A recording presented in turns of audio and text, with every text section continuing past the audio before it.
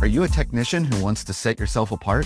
Then the Trusted Technician Podcast is for you. I'm Derek Hoferter, coach and trainer at SBE. And on this podcast, we will have experienced HVAC coaches and trainers, as well as top performing technicians, all sharing their tips and strategies to help you be more successful.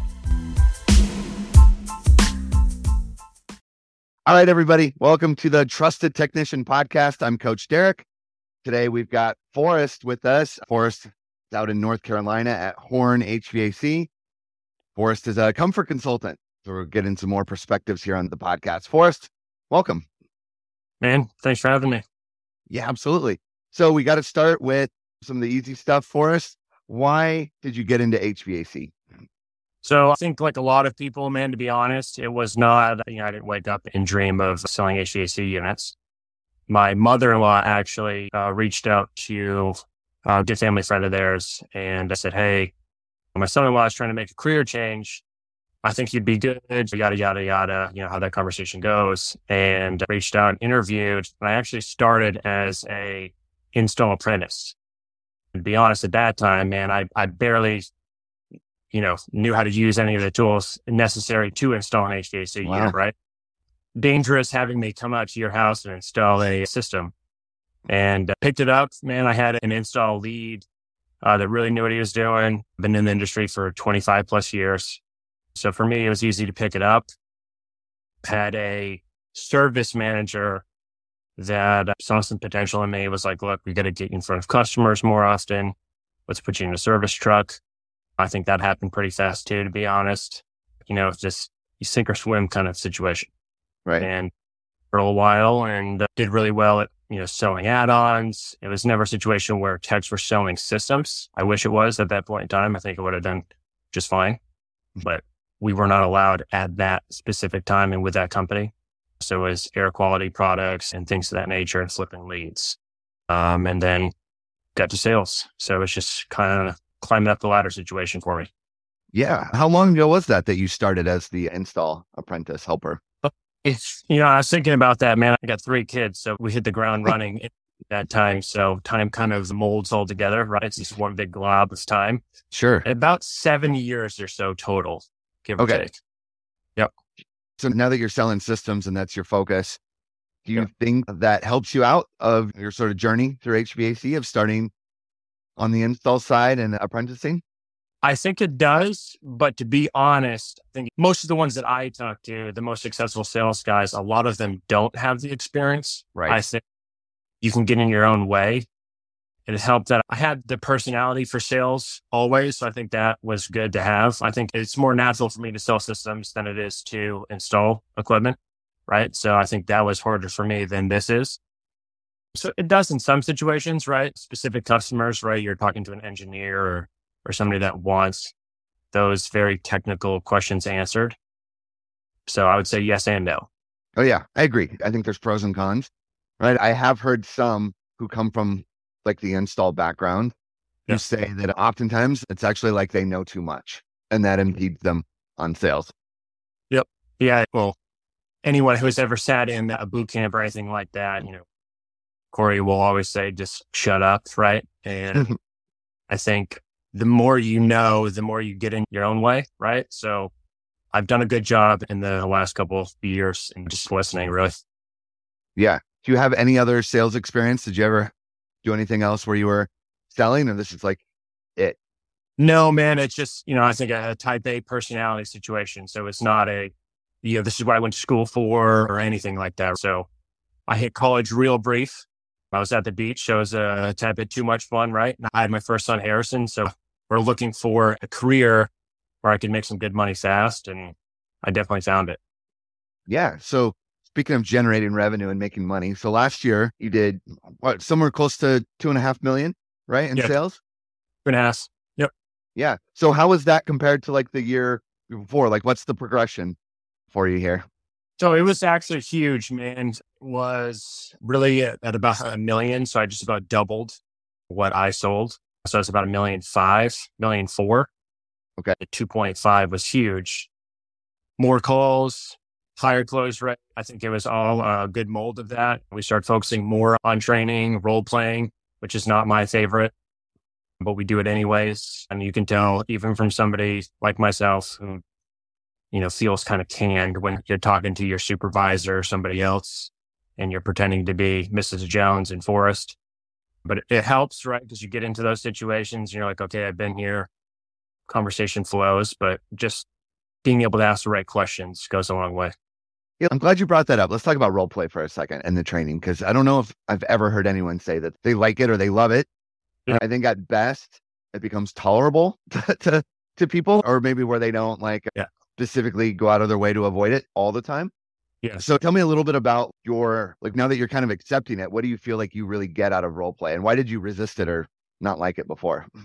I like to be as candid as possible, right? I think something that separates me from some, right, is kind of that bartender to person ordering a drink conversation, right? It's just super natural. It flows, good at meeting new people and building a rapport with them. So to me, when you are role playing and it's your manager, in my head, right, I'm thinking, all right, he's looking for me to ask a specific question and he's going to give a specific response. I'm not good at that naturally. So that was the kind of hang up on it. Is like, man, this is so canned. He's been on ride-alongs with me. Somebody might be a Boston Celtics fan and they're a banker, or a guy takes the trash out and he goes fishing, right? So it's different conversations with different people. And it was just one of those things I wasn't naturally good at, but it helps because at the end of the day, you're trying to close a sale and there are specific questions you need to ask and there's specific answers you need to get if you are going to get a sale, right? So I ended up just saying, screw it and getting in line. Let it happen. Just accept it and let it happen. Yeah. Yeah. Being a coach, obviously I do a lot of role play, and I'm on the other end too, right? Of trying to talk guys like you into, hey, just do this with me. I promise there's some benefit in there, some value in it. So have you seen scenarios though, where you're like, man, that role play actually did come in handy for this scenario, or I am actually glad we did practice that specific question a bunch. Have you now been on that side of it where you see the value in it? For sure. I think the biggest thing is being okay with an awkward silence. I think in any sales environment, you need to be okay with that because people will pick up and, let's say nobody's saying anything for 5 seconds and then you just rip something out of nowhere and now you're talking. They didn't ask for it, right? And you can kind of dig yourself a hole. But when you sit there and let them ponder, they typically have, mouth diarrhea and you'll get to the bottom of the situation, right? Yeah, I'm glad you specifically mentioned that because that's something I talk a lot when I run trainings, is to just be comfortable with letting the homeowner think about it. Like you don't always have to invade their thought process, right? People aren't experts in HVAC. They're not sitting around thinking about it. They haven't contemplated all of these things. And so when are they ever going to get the chance to think about it if you're just hijacking their train of thought? Yes. So I definitely know some people that are successful, high pressure sales guys, but I think you have a lot higher chance of getting buyer's remorse or somebody canceling on you the more you push or the more you try to invade how they're potentially getting to that sale or that purchase. So it's a lot easier for me to do it this way rather than, jumping down somebody's throat. It works great for me.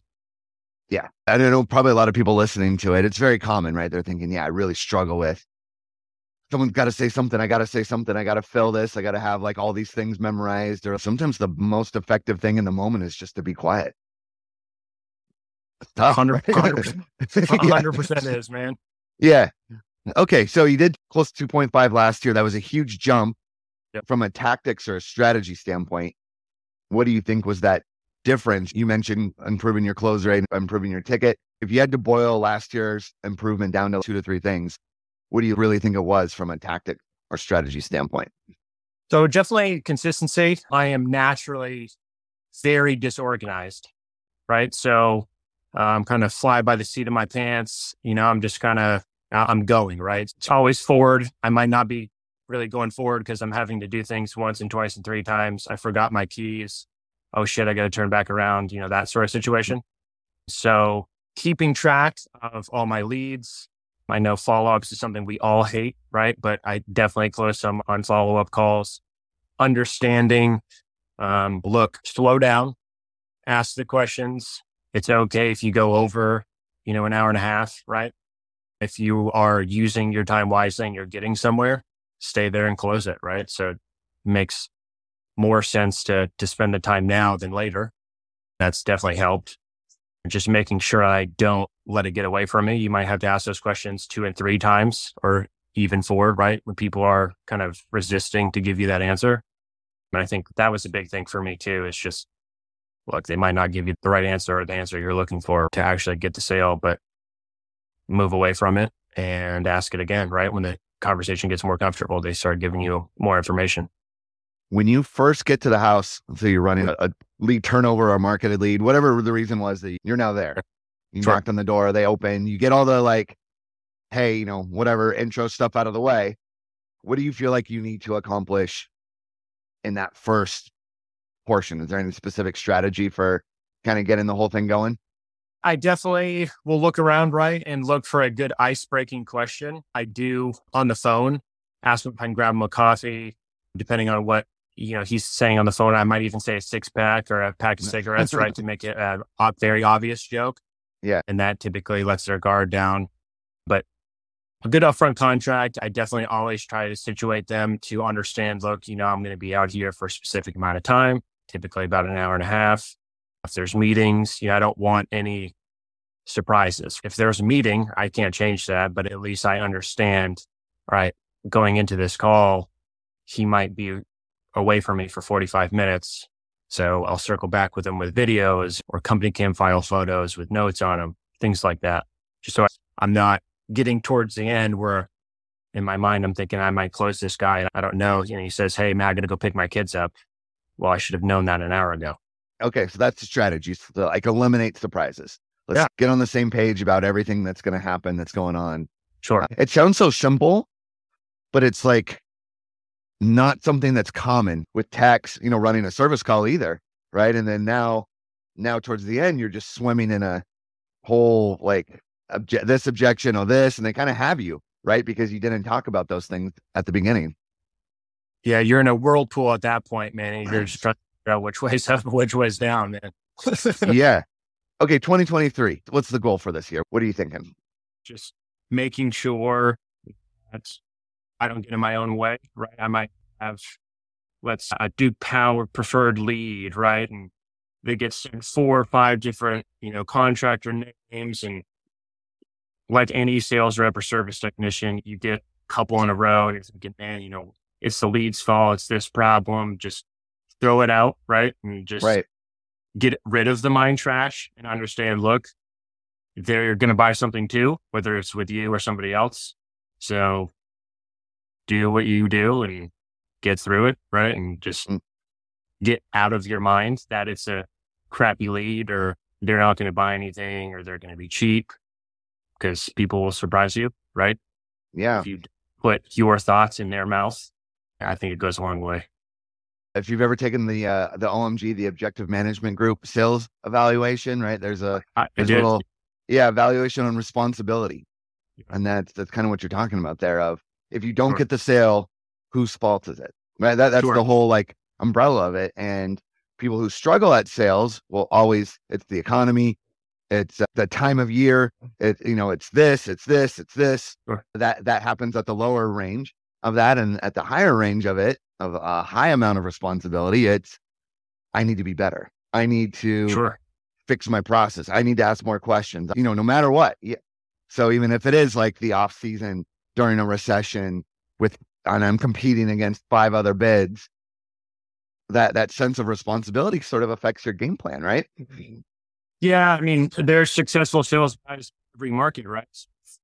If you look around, you're not one of them. What is the problem, right? Like you're in the same market and he's closing 3 million and you're closing 1 or whatever, and you're running the same amount of leads. You're both in Charlotte, right? During the same economy, right? during the weather's exactly the same. Yeah, exactly. That's a good mindset for anyone listening to that, to keep that in mind of how you evaluate. Because if you say that it's their fault, that doesn't really put any fire in you to change.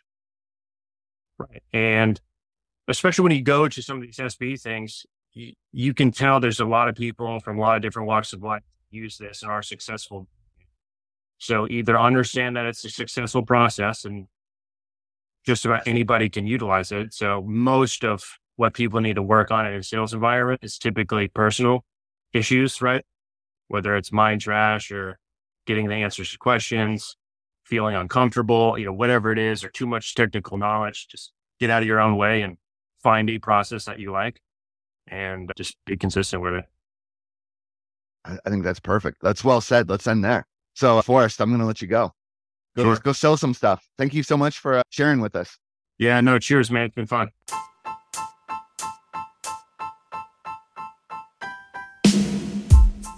Are you a technician who wants to set yourself apart?